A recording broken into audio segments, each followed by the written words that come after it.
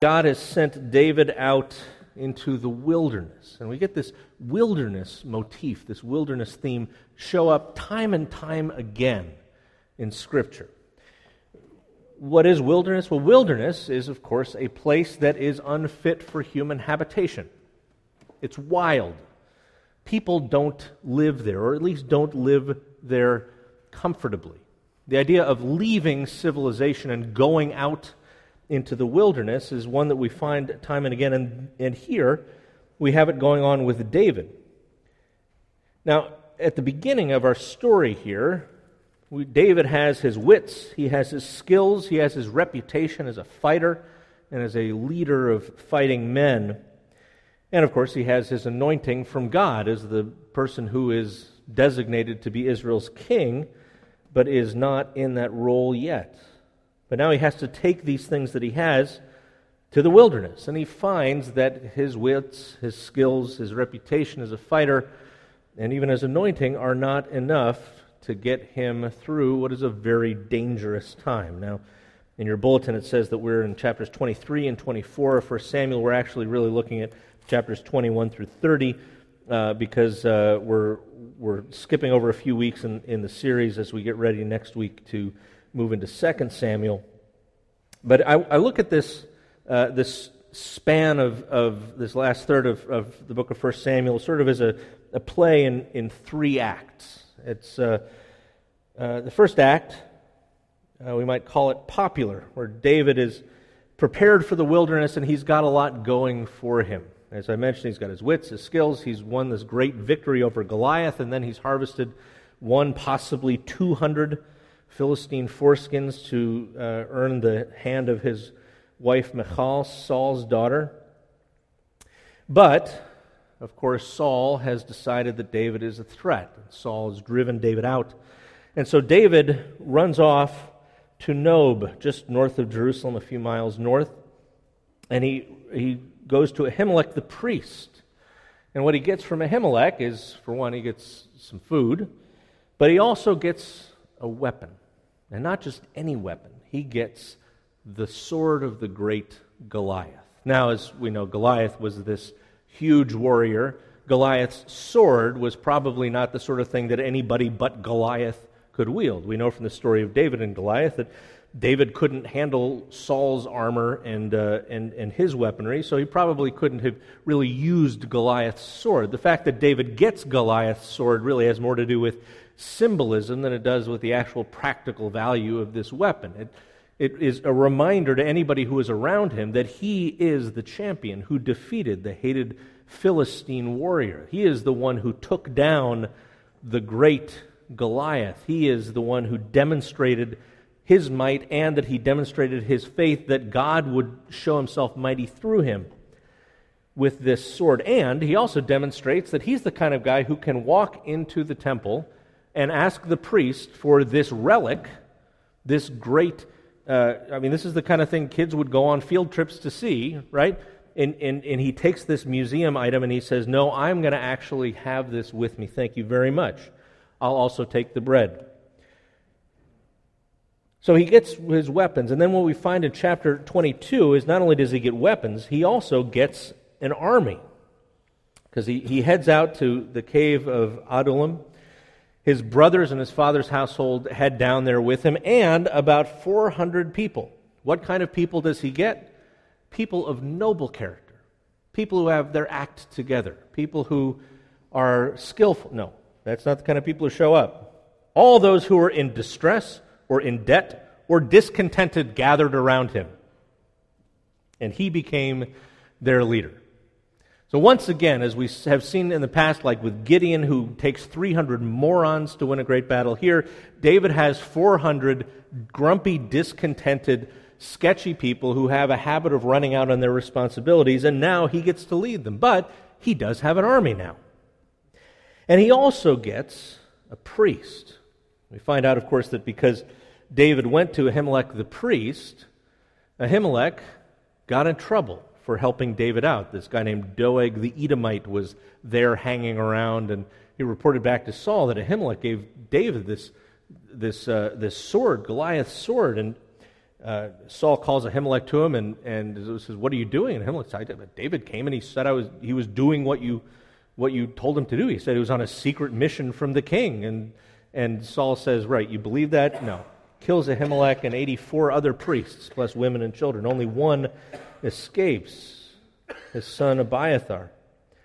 Abiathar makes it to David, and now David has not only a weapon and the symbolic value of that weapon, he has an army, and now he has a priest. And the importance of having a priest is twofold. Number one, having Abiathar the priest in his camp means that David has military intelligence. Because what we find on several occasions in the story is David says to Abiathar, "Look, I need to know if I make this move, if I attack this city, is it going to yield to me? I need to know if I go up to this battle, am I going to win or do I need to withdraw?"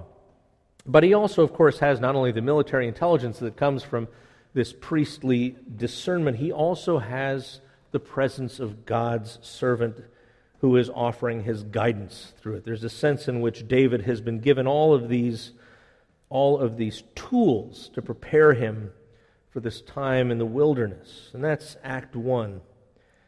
Act 2, maybe we can call that "no good deed goes unpunished." David finds himself in the wilderness. And it's in this portion of the story, chapters 23 through 26, that David earns a reputation not just as a military not just as a fighter or a military leader, but as a leader, as a leader of people, as the kind of person who can come through on the things that he's promised, who can take care of the people he's responsible for. We see at the beginning of chapter 23, and here, there's an example. David says, "Hey, look, the Philistines are fighting against Keilah, the city of Keilah, and they are looting the threshing floor." So he inquired of Yahweh. He went to the priest and asked him, "Shall I go and attack these Philistines?" And Yahweh answered him, "Yes, go and attack the Philistines and save Keilah."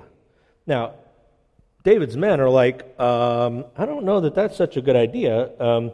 We're in trouble here in Judah, where we have some friends. Now you want us to go someplace where we have no friends and go up against this big army of people who hate us. And David says, "Well, let me just double check." He checks with, "God, you sure this is good?" "Yes, go do it." So he does. He goes, he defeats the Philistines, inflicts heavy losses on them, saves the people of this town of Keilah. So, good, right? He defeats, with God's guidance, he defeats the enemy Philistines, saves this town, and then you'd think, well, great, the town's going to be really grateful to him, right? Not exactly. No, Saul catches wind of this. Saul finds out where David is, and David says to the priest, I wonder if I were, just say hypothetically, if we were to hang out here in Keilah, and if Saul were to come here looking for me, would the people that we just liberated from the Philistines, would they give me up to Saul? Yes, they would. All right, he's got to get out of there. So he does, and he's running. Verses 13 to 18, his men are running wherever they could go. We find that at one point he is on one side of a hill and Saul is on the other side of the hill, and it seems like he's about to get caught, and then Saul finds out that the Philistines are attacking somewhere else and he has to break off and go back and get them. But if you're imagining this as a movie, things are at a point of real danger for our hero. And then comes one of my favorite stories in Scripture, in chapter 24. And one of the reasons it's one of my favorite stories in Scripture is because it's proof that God loves 11-year-old boys. Right? It's also one of my favorite stories because in many ways I never really did mature past that point. And that is what your picture on your bulletin is related to. This is the place where David is in a cave, and Saul, who is trying to find David and trying to kill him, Saul ends up going into this cave where David and his guys are hiding to relieve himself. Right? And every middle school boy is like, this is awesome, because it is. So Saul and David's guys are like, you got him dead right. He can't fight back right now. He's a little distracted. And what does David do? He steals the roll of toilet paper. No. Though that would have been pretty funny. He cuts off a corner of Saul's cloak. Saul doesn't know this is going on. Cuts off a corner of his cloak. And when Saul has left the cave, and he's a good ways away, David comes out and waves, "Hey, Saul. Hey, remember me, David, the guy you're trying to kill? Look what I got. I could have killed you. But instead I just chopped off the corner of your cloak. I could have killed you. Because people were telling me, the Lord has delivered your enemy into your hands, but I am not going to raise a hand against the Lord's anointed." And so Saul does this thing that Saul keeps doing where he repents of what he was doing. He's sorry and he feels bad, and then he'll change his mind later. Then the next story we get in chapter 25 is with David and Nabal and Abigail. Nabal is a word that means jerk. And this guy named Nabal lives out to his name. David and his guys in the wilderness are trying to figure out a way to scrape together some sort of way of surviving, and they're basically providing protection for the local shepherds. They're out there trying to make sure that they don't get harassed by marauding bands and other Philistines, and so they protect these shepherds, and then the shearing time comes. Nabal is the guy who owns all these sheep, and he's got all these shepherds working for him, and shearing time comes, and usually the deal is that that's not just a time where you cut hair off of sheep, but this is a big party. This is a time when you feast. You might find some sheep that get more than just their hairs cut. And David says, "Hey, I got these guys with me, and we've been providing protection to your shepherds all this time. Not only have we not plundered any of your flock, we've actually helped to protect them. So maybe this would be a good time for you to, hook us up." And Nabal says, "Forget it. No way, no how, not going to do it. Get out of here." Now David, of course, is furious. Not only is David furious because I think he probably was kind of thinking lamb chops for dinner, but David is furious because he's got these guys that he's got to take care of, and he reasonably thought he was going to be able to provide for them, and now this person is holding out. So David's getting ready to go and attack him. And Nabal's wife Abigail catches wind of this and says, "Okay, I need to intervene. I need to straighten this out." So she basically rounds up a bunch of food, brings it, presents it to David, and says, "My husband is kind of a jerk, hence the name, and so let me make sure that you and your guys are taken care of, because I see this all going down very badly if it keeps on this path." So the bonus, by the way, is Nabal hears about this. He is basically depressed to death, and David ends up getting to marry Abigail. So if you find a woman that's married to somebody else that you find attractive, and her husband's a jerk, ask him for lamb. See how it goes down. But by this point, so David has demonstrated that he can liberate a town. He's demonstrated that he is able to uphold his integrity and not striking God's anointed. He's also demonstrating that he can stand up for his guys and that he's good with the ladies. And finally, in the fourth scene in this Act 2, no good deed goes unpunished, we have again a place where David is sparing Saul's life. Here you have Saul encamped, and David sneaks into the camp, and he steals the spear and the water jar that are basically right next to Saul's head. Saul's favorite cup and his spear, David grabs. Now, what other things could you do with that spear, for example? You could put it in Saul, and then that would sort of finish the story. But David says, "No, I'm not going to do that." And again, he gets a safe distance away. He says, "Hey, remember me?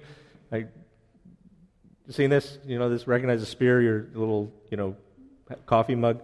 I could have killed you, but I didn't, because I'm not going to raise my hand against the Lord's anointed."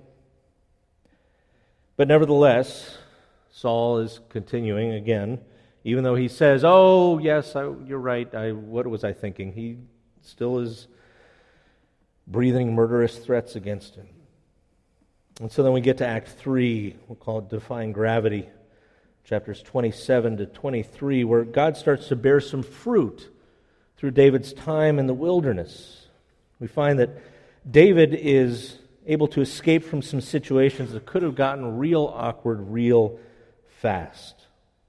It starts out very positively. In chapter 27, David and his guys end up in the city of Ziklag. They're in Gath. The king Achish says, all right, you guys are impressive. I'm going to let you have Ziklag. That'll be your town. That'll be your home base. And you can basically go on raids from there. And Ziklag is thinking, great. From there, he's going to go on raids against my enemies, the Judeans. Actually, David goes on raids against a bunch of other people, doesn't go on raids against his own people, but he lets the king think that he's fighting the people he hates. And they're there for like 16 months. They end up marrying, having children. They get settled in pretty well. Now, meanwhile, in chapter 8, Saul does something that really, really, really should not have been done. Saul goes and consults the witch of Endor, hence the titles of our Acts. He goes to the witch of Endor, which of course Saul has declared that nobody should be doing any of this divination, sorcery stuff, consistent with what is prescribed in Torah, but Saul is trying to figure out what he's got to do to get rid of David. And so he goes and he consults this medium, and that does not go. He basically brings Samuel's ghost back from the dead, and Samuel says, what the heck are you thinking? And then meanwhile, while David is thinking that because he's thrown in with Achish, with this Philistine from Gath, that he's going to have to actually go and fight with them when they go to battle against Saul and the Judeans, sure enough, he finds out everybody's lining up for battle, and then they're like, wait a minute. The Philistines are like, this is David. He's the guy who killed Goliath. He's the guy that they sing the song about where Saul killed thousands and David killed 10,000s. What's he doing on our side? What makes you think he's not going to switch sides and fight for the Judeans? That's his people. And Achish says, no, okay, fine, David, you don't have to fight. You're excused.